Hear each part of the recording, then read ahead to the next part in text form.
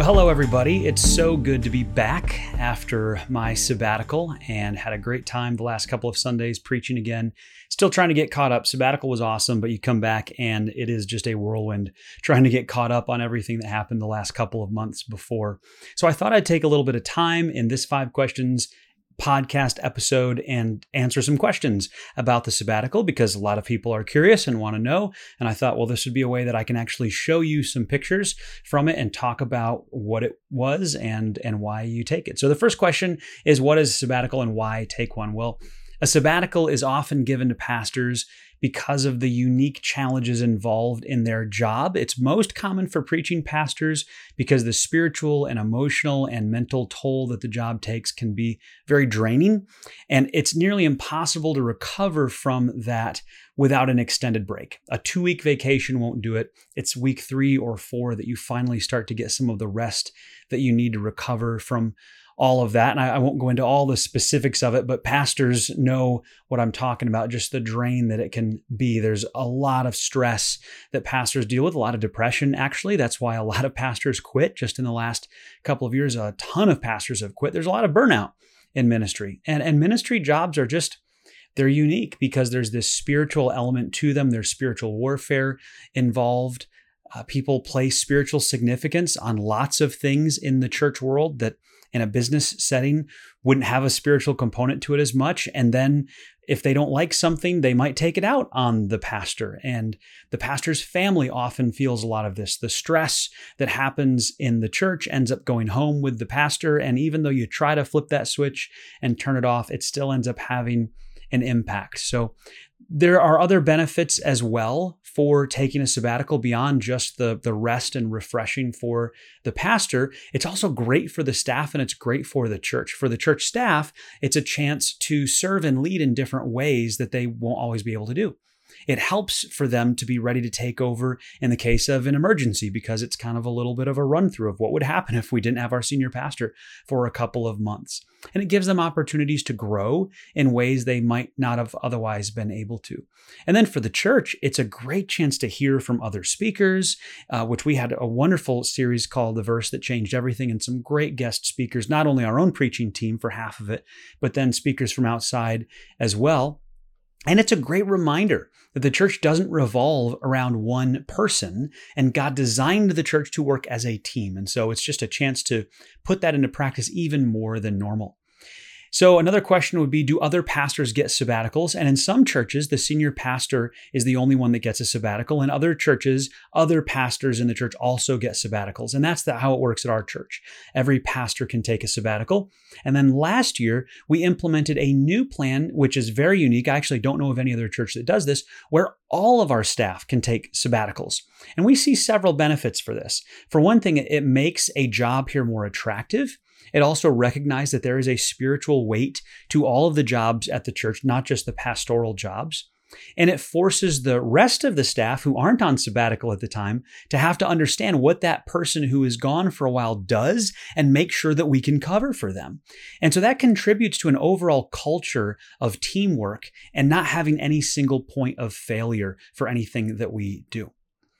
So what did I do on my sabbatical? Well, the first week was a real struggle for me because I was basically on ministry detox. I'm so used to checking emails and being in meetings and being in the loop on all the important things and studying a lot that it was really hard not to. It was very hard to just take a break and to shut my mind off. And it didn't work the first couple of weeks. Week 2 was a little bit better, but it was still a big struggle for me. It wasn't until week 3 that I finally settled down and my mind stopped racing. I mean, really, my mind was racing those first couple of weeks. I couldn't sleep. And then week 3, I finally started to sleep better. My stress level went down tremendously. It was very noticeable, not just for me, but for my family. I got to do a lot of work around our house. I got to spend a lot of time with my family, with our kids.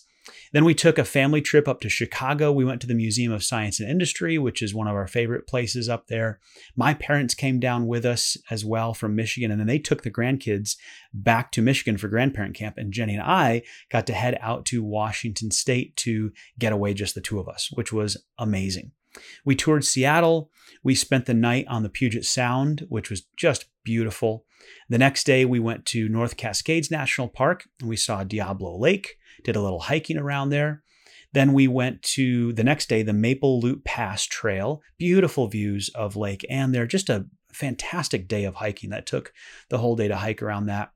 And then the next day, we hiked up to Artist Point for great views of Mount Baker. And we decided actually to spend the night there. We didn't know if we were going to do this or not, but it ended up working out. We spent the night there stargazing, and we could see the Milky Way and lots of amazing constellations in the sky. Then the next morning, we went to Pike Place, which is the home of Starbucks and Thrown Fish, for that matter. There's a fish market there. Lots of other neat things. They're also famous for their chowder. And so we tried 4 different kinds of chowder, which were all absolutely incredible. The next day, we went over to Mount Rainier, and we hiked a couple different trails around Mount Rainier. That was pretty fun. The day after that, we went a little ways away from there, hiked an old fire lookout station trail, which takes quite a while to get to, a few hours to get up there. And once we were there, we stayed for the sunset, which meant waiting around for a few hours. But it was fun. We had great conversations, met some really cool people while we were there. And then as we're sitting down, waiting for the sun to set, an old friend from like 15 years ago in Virginia happened to walk by. She was hiking up the same day. So we reconnected with her, watched the sunset, hiked back down, and then we drove out to Olympic National Park, where the North American version of Mount Olympus is. Incredible mountain range, beautiful place. We stayed there for a few days. We saw waterfalls. There's an ancient forest there called Ancient Groves, which was beautiful. That was one of my favorite parts of the whole trip. Just very unique place. It feels like you could shoot a movie there. It's so beautiful. The pictures just don't even do it justice, or the videos.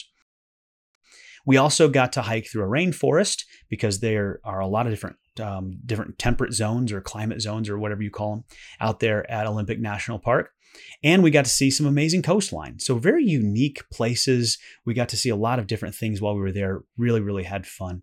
And we did some of our most intense hiking at this spot in Olympic National Park. And we would have actually done more. We would have kept going, but we had to stop and get back.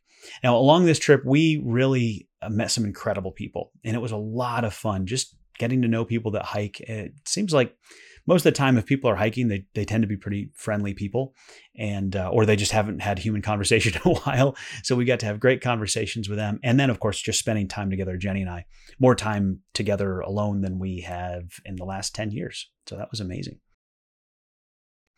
Then we spent a week back here in St. Louis before we took our family to Branson. We have never been to Branson before, believe it or not. We've been in St. Louis 6 years, had never been down to Branson. So we did Silver Dollar City and Top of the Rock and the Whitewater Park down there and a bunch of other things. It was super fun. But my favorite part was going to see Esther at Sight and Sound Theater. Wow, that was amazing. It was so well done, and it was way better than I expected. I'm usually pretty skeptical of a lot of Christian entertainment because it just isn't always done very well. And I appreciate the message and I appreciate what they're trying to do, but I want it to be done with excellence. And boy, this was absolutely fantastic. I would recommend it to anyone. Then we came back to St. Louis for a little over a week before driving out to Colorado. That was a long drive. I've been to Colorado multiple times before. I've never driven there from St. Louis. So that is a long, slow road through Kansas. But we went to Pikes Peak and drove up that. We walked around the Garden of the Gods. We stayed at the YMCA out there for a couple of days, did all sorts of activities on their campus, which was super fun. And we ended up with a few days of hiking in the Rockies, saw amazing lakes and great, beautiful mountains, lots of good wildlife. Our oldest 2 kids really fell in love with hiking on this trip, especially when they were allowed to kind of go off on their own and explore and do some bouldering. So we had a lot of really fun family exploring time while we were out there. Then we got back to St. Louis and I hit the books and studied hardcore for the new sermon series that we're in right now.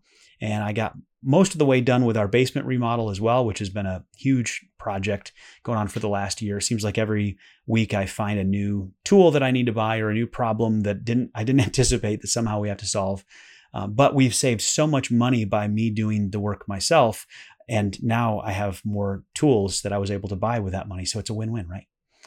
What did I learn from my sabbatical? Well, the framework for the sabbatical for me was refresh, renew, and reload. The refresh part is the extended break from preaching and ministry leading and some of the spiritual struggles of just working in a church. The renew part is about personal growth. So I did a lot of reading and listening to podcasts for personal growth. Some really great books about time management, about pastoral leadership and struggles, and it was just very refreshing for me. I completed my licensing requirements for the EFCA before my sabbatical started, and I actually got my license finalized and approved during the sabbatical. So that was really nice.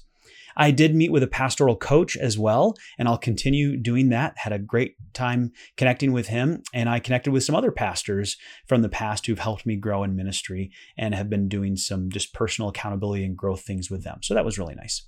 Now, for the reload part, I read a lot more books about ministry topics and leadership and the series that we're going through right now. I spent a lot of time thinking about not only that series, but future ministry in the church and our staff structure and our goals for the future, what my focus would be for the next few years as things just naturally change and shift as we're hopefully bringing on new staff in the near future and what that will look like. Of course, I did spend a lot of time working on the pastoral searches during this as well. So I've been involved in the interview process. And even as we have people come in, I take time and meet with them. So that didn't change even during the sabbatical. But I also worked on the preaching plan for next year, worked on some of the staff training that I want to do with our team over the next year. I worked on what our church focus could be for the next year. And that's one where we have an elder retreat coming up. So I'll bring that. I've already shared it with our elders, but we'll kind of talk more about what that focus could be and put some more meat on the bones of that at the elder retreat. And then it goes to our staff retreats. We have a couple staff retreats that will finalize that even more. So it's a very productive sabbatical too, which is nice for me. I don't want it to just be relaxing. I want to get stuff done. That's kind of the way I'm wired. So when is my next sabbatical? I'm eligible for a sabbatical for every 5 years of ministry employment here. So it will be about 5 years before the next one. And I think that the next one will probably be more international. My kids will be older then. We may try to take them on a mission trip and spend some time overseas. That's a big part of life for Jenny and I. That's been a huge part of our lives, just to be overseas, explore, do ministry there. We haven't been able to do that with our kids yet because they're so young. So I think that we'll be doing more of that. And in the meantime, before that happens, I'm going to try to follow the advice that my counselor gave me almost a year ago, which is to develop a sabbatical mindset.